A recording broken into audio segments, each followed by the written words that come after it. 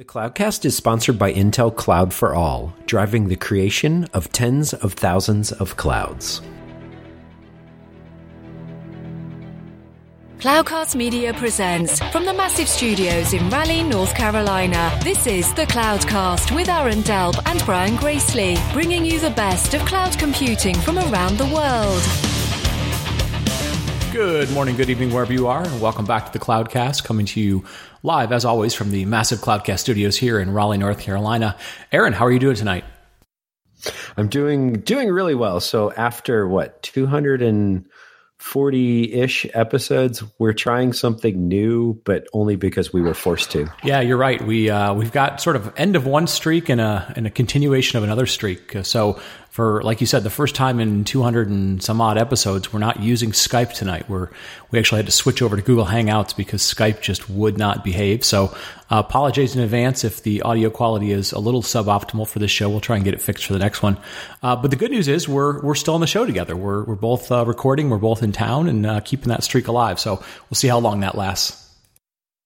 Yeah, I know. We were trying to figure out how long we could keep the streak going, and it seems like it's just going and going now.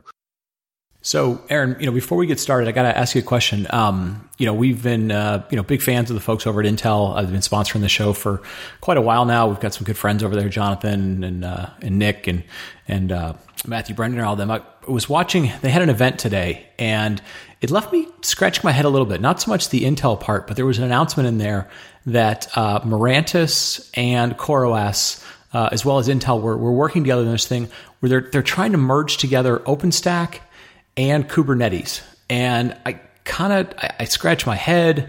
I couldn't quite figure it out. I can't figure out why they're trying to merge, what feel like two IaaS type of things. I mean, I know one is sort of VM centric and one's container centric, but did you see this and does this make any sense to you at all?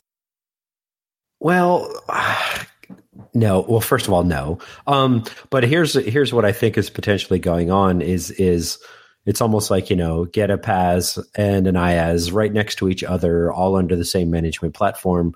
But the whole who's running on top of who and what's going on, it's a little bit like, OpenStack with Verano and containers. And it's all just odd to me right now. I don't know how else to put it. It just seems like the cloud management platforms, instead of getting lighter, are getting a lot heavier, which is probably a direct correlation into our guest tonight. Yeah, it left me, like I said before, sort of confused. The only sort of rational explanation I heard for this, and again, hopefully some more details will come out and we'll see how it plays out. But our friend Subu, who works over at eBay, who was on a while ago talking about immutable infrastructure and infrastructure as code and stuff, sort of said, they are actually considering running OpenStack on top of Kubernetes. And the way they think about that is OpenStack then becomes an application and Kubernetes manages to scale it. And he said the reason was because OpenStack sort of struggles to that organization, the foundation hasn't spent as nearly enough time kind of focusing on how to operationalize it and make it work. And they're going to use Kubernetes sort of expertise at keeping things up and running and so forth to keep OpenStack up. So it seems a little weird, but he's using it as a practical way to deal with it. Interesting. Anyways, I throw that out there partially as just a piece of news that was out there that might be interesting to folks, but more so sort of to use it as a contrast for tonight. So a couple weeks ago, we had Joe Emerson on. We were talking about serverless stuff and kind of getting in some basic things. The community as a whole gave us a ton of feedback, really seemed to like the show. So we thought we would explore that a little bit. And we've got a really, really fun set of guests tonight. So let's just go ahead and get right to that. So tonight's guests are a couple of guys who have a really deep operational background, and we'll get into that. But Aaron and I found them through a new podcast that they're doing called Engineers and Coffee. So Donnie Flood and Larry Ogrodnik, welcome to the show, guys. Thanks for coming on, and glad to have you. Yeah, thanks for having us. We're super excited to be here. Totally. Thanks for having us. So before we get into your guys' background, I got to talk a little bit. We had a guest on many years ago, a guy named Peter Ulander, who was with a company that eventually got acquired by Citrix. But, his claim to fame, amongst many other things, was he owned the cloud.com domain. And we always used to say he was the most interesting man in the cloud. You guys own the engineers.coffee domain. So you guys might be the most interesting people in engineering. Super smart to grab that domain, and kind of fun way to start the podcast. Yeah, can you believe it was available?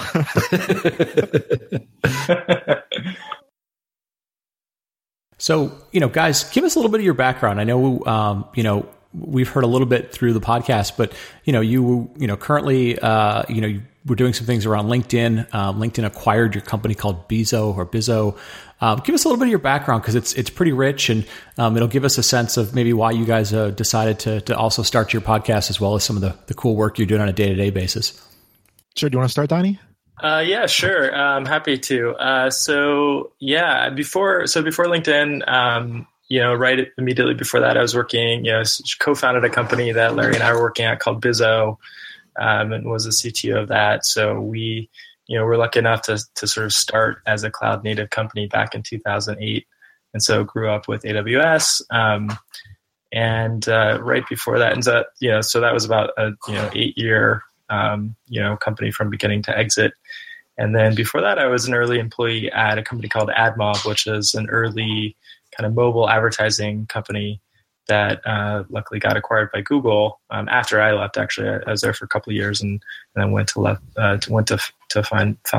Bizzo, and that was kind of the last couple of companies. And before that, I was doing a lot of mobile stuff before mobile was big time. It was back when mobile every year was like, the next year was going to be the year of mobile. But that's a quick intro.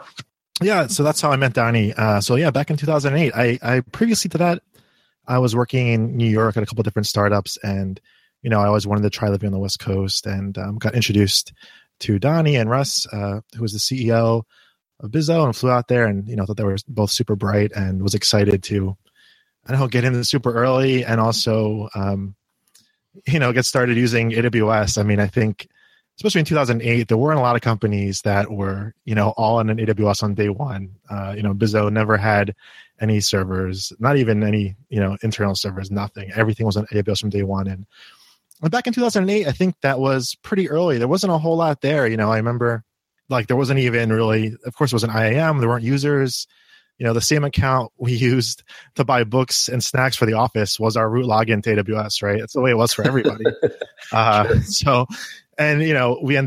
We built a couple of services internally. Like early on, we built kind of an EMR clone, because there was no EMR. We had no insight into the AWS development pipeline, right? And so we built this thing like it was a proto EMR. Yeah. Built this thing like 2008, and then later, like mid 2009, Amazon announces EMR. I'm like, oh no, why do we spend a month building that thing? But yeah, I was just super excited to work in kind of high volume stuff, and it was a great experience. That's really cool. Now, so kind of we'll go into us finding you, right? We found the show really a tweet around Lambda originally. And that's something we've been both digging into pretty heavily here recently, and talking to Cloud Guru folks, and really we're just wondering, how did you get the start of the show? Was it intentionally to talk about Lambda, or was Lambda just happened to be the first topic? Yeah, I think it just happened to be the first topic. I mean, it's something that, we're both pretty excited about as, future direction in AWS. And I think just this kind of thing in general. And I don't know, before we started the show, I was joking with a friend, about the kind of Will It Blend series of commercials. I don't know if you guys remember those with like Vitamix, and they would throw like iPhones into a blender and, or whatever. And it was just, throwing crazy stuff into a blender, like Will It Blend with this, super industrial blender. And we're joking around, it'd be cool to do something on like, Will It Lambda? Just take, a crazy idea. Could you possibly implement that without having any kind of, traditional back-end serverless kind of setup? And so it was something we thought would be a good segment for the show, and kind of started with that. But, we've done some other stuff too, like other kind of just cloud industry news in general. And, we're trying to even diversify a little bit, which I don't know is a good idea or not, because we're not as familiar with like the Microsoft Cloud and the Google Cloud, but we've been trying to talk about that a little more and get a little more educated on that too. Yeah, I'll give you my little bit of my side of how this podcast started. So, basically Larry's like, dude, we need to do a podcast. And I'm like, really, a podcast? Like, I don't know anything about podcasting. And he's like, yeah, but it's so easy. Let's just record something and let's just try to get, a month's worth of podcasting going. And he's like, I'm sending you an invite. And so I got an invite from Larry. I was like, all right, I'll try it out. And, we sat down and, the first episode was basically us talking about what are we going to podcast about, right? It's sort of it's kind of stuck. I think we just finished our 6th or 5th episode, today, in fact. And, it's been fun and we're learning a lot. And we're hoping to learn some from you guys who've done, 240 plus. You guys have been doing it for 5 years, and we're excited to learn from some experienced folks like yourself. Cool, very cool. One of the things you guys have talked about a number of times on your show, as you were building Bizzo, was, you guys got started with AWS really early, like the 2007, 2008 timeframe. And, back then there was very little, in terms of services. There was, S3 and EC2 and, maybe one other service that was there. Give us a sense of like how things evolved for you guys from, figuring out when to start using a new service, when to determine like, oh, well, we already sort of built the thing internally and then AWS turned it into a service, and should we swap over to that service? So just any sort of kind of historical content you can give us, because I think it helps people. Everybody knows AWS as being, this humongous thing full of services now, but give us a sense of how you guys evolved in using, just a few services to a lot of services. Yeah, it's an interesting question. I think, and it is hard. I think, one of the things when you start that early, 2008, you end up with legacy things, right? Where you build all the stuff, pre-IAM, pre-EMR, pre-Kinesis, pre-SNS, pre-SQS, pre-VPC, right? Yeah, pre-VPC was a big one. And so, oh, wow. Yeah, it can be hard. It can be hard to, and, in fact, I remember early on, talking to different people and different companies even years ago, right? And they said, well, the easiest way to move to VPC is to just start a new database account, because VPC by default, and the VPC by default is different than, setting up a VPC. But, so it can be hard to have all this legacy stuff and, how do you adopt even new AWS things, let alone, other clouds. But, it's one of those things. It's easy to think about like, well, if we're starting today, how would things look? But actually making that transition, can be hard. And definitely envy people starting today versus people that started, 2008. It's definitely a lot easier to get going, a lot more blocks to use. Yeah, I think I'll answer that question more of like, as a developer, from a developer mindset, not necessarily from a professional standpoint, but like, I think in Larry, actually, we were talking about this earlier today, look at the other clouds and, I think, obviously you've got AWS, who's number one, you've got, Azure, just number two from a revenue standpoint, and Google number three, right? I think, AWS is a clear lead from a revenue standpoint. And the question is, how do these other clouds really compete? Brian, you said you were out at the Google Cloud conference thing. I'd love to hear your thoughts. But, one of the things that Larry and I were talking about was the announcement of the Google Cloud Vision API and that was a little while ago, but then also the Cloud Speech API that they announced, I think, this week. And, what's interesting about those two things in particular, those two APIs in particular, I think, are the fact that those are really, differentiated from the AWS offerings, right? AWS has like the machine learning API, but they don't have anything that's sort of like super deep learning, hardcore AI based API that, and I think those two things are really strengths, that sort of deep learning machine, sort of big amounts of data stuff is very strategically kind of powerful position for Google. And so for, like for just me as a developer, like that's a really exciting thing and definitely makes me want to look into those APIs more. And maybe I'm still running on AWS proper for most things, but like I'm now really thinking about how do I use those APIs, which, is a good thing for Google. Yeah, Donnie, I mean, I tend to agree with you. That was the thing that jumped out at me and probably impressed me most about the Google Next event was all the things around big data and machine learning. Less, they got beat up a little bit for, lack of some of the underlying building blocks, and people want to compare them to AWS. And, that's obviously natural since, like you said, AWS is leading. But yeah, I mean, I think, the thing that kind of jumped out at me, if I put myself in a customer's perspective, there were a number of companies, like Coca-Cola, for example, where they're trying to become more digital. They're trying to do some new things, and how to go about doing that isn't completely known. So when you're trying to figure out how to do something really different, and you've got some of these higher level tools, these super intelligent tools, like some of the machine learning stuff, Vision API, Speech API, all those sort of cognitive things. I think that's going to become a really interesting thing for. Maybe, developers will have a play in there, obviously, because they're going to put it together. But I think for, at a more sort of artistic level, creative level, you can start to go, well, what if? And that'll be a powerful thing, differentiator for Google. It'll be interesting to see how they market it and see how they turn it into real applications with customers. Yeah, no, that makes sense. Hey, so let me ask you guys this.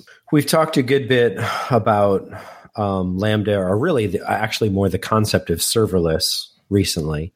And for those that are out there, so help us understand the basics of Lambda. There's lots of tutorials and books out there, but kind of give us a walkthrough or an example of what a typical use case and architecture would look like. And then, I don't know, maybe we'll go into a, in a engineers and coffee fashion, we'll go into a will it Lambda freaky concept I'll throw at you guys as well. But let's start with the basics. Yeah. So this is tricky. I think, honestly, this is something that, we're still trying to wrap our heads around, which I think was also part of the reason for the will it Lambda, to try and think, if you're not used to thinking about apps in this way, it can be kind of hard to shift your mindset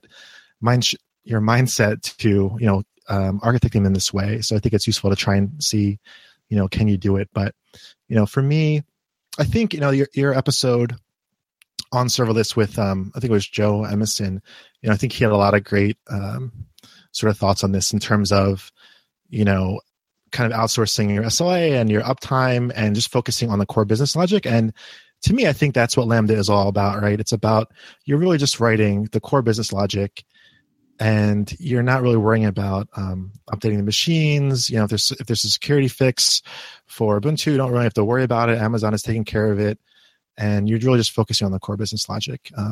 So that's part of it. The other part that's really interesting to me about Lambda is the shift, I think also within AWS, to moving to kind of more event-based things, right? So things like the AWS config rules, where whenever your AWS configuration changes, if a machine starts or stops or anything happens, eventually you'll get some kind of event that you can process with Lambda. And I think maybe this is a separate thing, but I think this opens up a whole new way of thinking about sort of concerns of applications, almost like an AOP model, where as a developer, maybe you don't really have to think so much about, say, security or compliance, because the security team or the compliance team, they can write these kind of standard functions that anytime a machine starts up, it'll run a function to make sure, hey, is this machine running, latest X, or is this resource tagged properly for billing or whatever. And so as a developer, you just do the simplest thing possible. Start, a machine or make a dynamo table. And behind the scenes, you have this logic that's operating on every single resource. And I think that event-based architecture, and it's still coming because, there's not events for a ton of things. The events that there are, is a little smaller, but I think it's an obvious thing. I think it's definitely coming, and I think that'll be a really big shift. So maybe that was a little bit of a sidetrack, but in general, I think the nice thing about Lambda is just running really small, contained pieces of code with core business logic and kind of tying them together. And of course, there's a lot of it's not all upside. There is a lot of, I think, management that comes along with that, and that can be tricky. And I think for sure, I think the tools haven't really caught up with that yet.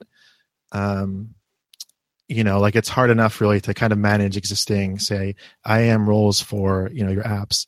And when you think about like a Lambda-based API gateway application where every single path could potentially be a different function with its own deployment and its own security rules around it, that's a lot to manage. And I think that, the tooling really hasn't caught up with that yet. So, it's still super early days, but I think exciting. Yeah, I'll jump in. So just full disclosure, I'm advising the serverless framework.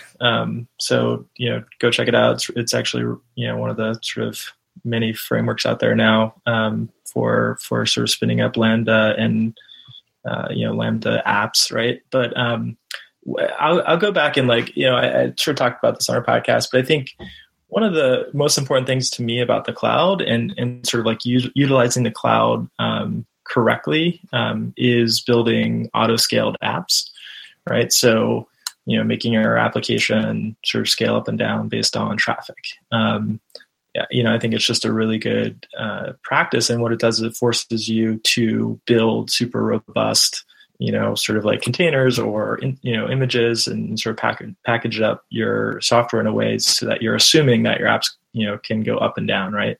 So it forces you to sort of build stateless servers. And I think with Lambda, so maybe before I get there, but I think the thing about building auto-scaling apps on top of EC2 in particular is that it's actually really hard, right? There's a lot of tooling that we built internally, to be able to make it easy to deploy applications, auto-scaling groups, like set up ELBs, do that in a very sort of easy to manage way for our developers, right? But I would love to see the numbers here. I would argue that probably most people aren't really taking full advantage of the auto-scaling stuff that AWS has to offer, and it's because it's a really hard thing to operate. And so I look at Lambda as this amazing auto scales for you. It takes away all the operational overhead, which with the cloud is lower than sort of with data centers, but there's still overhead there. And it just reduces it so much further, right? To essentially nothing, right? You write your business logic, and obviously that can be the most simple thing. And Lambda is all about sort of functional programming, right? You're just writing a function, takes an input, has an output, and lets you deploy that and operate that so much easier. And I think to me, that's like the most important thing. It's sort of the productivity side for all your developers just goes through the roof, right? They're just writing pure logic versus operating things. And I think that to me is part of the exciting thing for serverless apps in general, and Lambda in particular on AWS. You guys have used this sort of concept or thrown something out to your audience where you say hey, will it Lambda, right? Kind of playing off that. Any just sort of good starter things you found as you're experimenting with some of the serverless stuff or with Lambda or, even at any of the other services, like anything that's just, almost, a little beyond a hello world type of thing that's good for people to think about it, like ways to think about it? I think for me, there's, I think it's always easier to start with something really simple, right? So, and maybe sort of talk about what's hot right now, right? There's a lot of bots being talked about, right? And, if you sort of break down building a bot, all you're talking about is you're getting some text from, user, and you're, acting on that text and returning some response, right? I mean, that's basically any app, right? Like that's a web app as well, right? You're getting a request from some client out there, you're, querying a database or doing whatever, and you're sending a response back. And so, I mean, I think that's the most basic, if you sort of boil down most web applications or client applications, chat applications, even you can build, Alexa apps now, right? All it is just you're getting some input and you're returning some output, and or I think Larry's got a great example too, where you're processing events, right? And you may not even be returning any output in that case. But it's like it's sort of the most basic building block to any application is, you just write a function. And, in order to like build a web app, you have to wrap that, simple function in all this other stuff, right? You have to like process HTTP and, like you have to at a, higher level, like, or if you're building a chat application, you have to like, connect it with some chat application somewhere. So I think what's to me, it's all about like, take something really simple that you want to build for yourself, right? Whether it's a little app, a little web app, start with something that you have domain knowledge on, whether it's writing web apps or chat apps or mobile apps or whatever, and just try to write a hello world app on top of that, where you're pinging Lambda, right? You're putting like API gateway or something in front of Lambda, and then I think you get it, and it's such a low barrier to entry. Like any one of us could write a Lambda based app in 15 minutes, right? And I think that's what it might take for a lot of people to sort of get the simplicity and the sort of amazing like wow moment for Lambda and for serverless apps in general, I think. On your show, Donnie has mentioned a number of times, and you guys have probably both mentioned it, kind of this affinity for using more and more of the AWS services, or really any of the, cloud as a service services. Essentially it's this sort of eliminate all the unnecessary lifting, focus on going fast mentality. You guys obviously were a startup at one point, but like, how did you kind of come to that? Because you've talked before about like, hey, we built our own internal Hadoop, and then the sort of Hadoop as a service came along. So how do you go about kind of getting into that mindset? And is that mindset also applicable for non-startup companies? You want to take a shot, Larry? Okay, yeah, I don't know. It's tough. I mean, I think it's one of these things. I don't know. It's hard to sort of like prove the negative of it or prove that it's the way to go. But if you want to be kind of customer focused and bring value to customers, then you need to work on things that bring value and differentiate, right? And I think I used to, one of my first jobs out of school was working at Dow Jones, and someone there told me that at a certain point, Dow Jones, they published the Wall Street Journal. They decided it'd be a good idea to get into like the paper business because they use a lot of paper. So they built their own paper mill, right? And that's kind of crazy. And I think this is one of those things. If you were some company and you're telling your customers and your employees and your shareholders like, hey, we think we can produce power, faster, cheaper, better than the power company, like they would think you're nuts, And I think that same kind of thing is going to be when people think about computing as really this kind of commodity resource. And we talked a little bit about the Dropbox move. They built their own kind of data center to house other data, and we don't know the details. We never worked at Dropbox. I don't know anyone that works there, but there's this huge article, and it doesn't really mention why it's better for anyone. And in fact, it says that customers will never notice. And I guess that's kind of good when you have a big change in your infrastructure. You don't want there to be outages, but the fact that customers never notice, I think to me, it has to question, well, why did you spend, 2 years and dozens of engineers and how much money building something that literally has no effect for customers? Yeah, no, your point about, Dropbox basically saying, hey, this is going to be transparent to customers is really interesting. I think that's, that kind of puts a bow on it. I mean, if customers aren't going to see the difference, why are you doing it? And, I'm sure there is some reason for it, but that really is an interesting way of looking at it. Now, no, because I think it's just so much work. And if you even look at like, how would you build AWS, right? Google and Microsoft are trying really hard, spending billions of dollars trying to do it. And, AWS is already like 16x the revenue of Google. So I think it'd be really hard. And you bring up an interesting point there. So we had, I don't know if you guys follow him or not, but a guy on the podcast, it's been a while. We need to get Simon back on, but Simon Wardley, and he talks a lot about the models behind all of this. And even years ago, he was kind of saying, look, there's never going to be more than a few big public clouds for exactly the reasons you just talked about. It just takes too much money to stay on top of the game at this point. And engineering effort, right? Like exactly. It's not like, so the economies of scale that Amazon is, sort of starting to benefit from, and, and there's only a very few number of companies. I mean, with not only the money, but also the engineering capabilities, right? To pull off sort of this public cloud thing. And I mean, the three sort of ones that we see, right, that are at the top, Amazon, Microsoft, and Google are really the only ones can do it. I know there are other companies that are trying to get into it, right? Like Oracle, and there's sort of like kind of some alternative clouds like, Digital Ocean, right?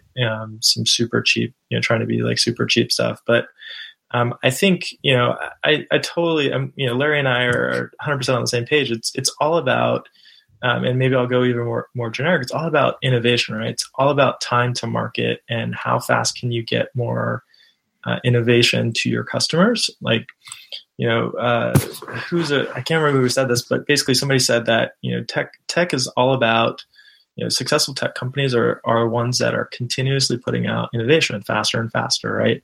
And so unless you're investing in innovation, I think Dropbox, again, I don't know too much about details, but I think it's a good sort of case study.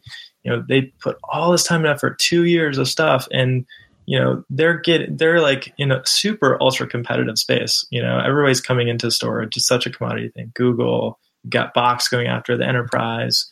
And they spent all this engineering effort just to, save money on storage, when to me it seems more like an existential, problem that they may be facing in a few years. And I think so that's, they're a bit larger, so maybe they're more focused on the bottom line. But for startups, it's all about finding product market fit, and that, sort of time to market from an innovation to finding market fit. You're not going to be able to do that building anything yourself. And I think,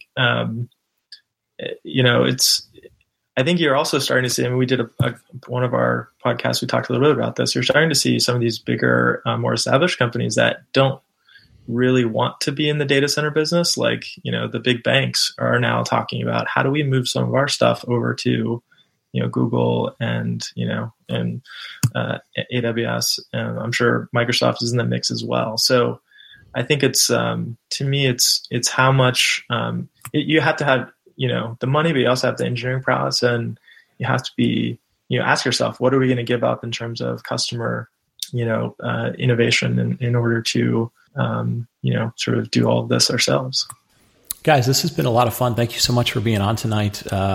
Folks, like we said, definitely go check out the Engineers Coffee, engineers.coffee podcast. We'll have all the details in the show notes. But guys, thank you so much for being on tonight. It's been a lot of fun. Yeah, totally. Aaron, I think that's going to wrap it up for tonight. You want to take us home? Thank you for listening to the Cloudcast. Please visit thecloudcast.net to find more shows, show notes, videos, and everything social media.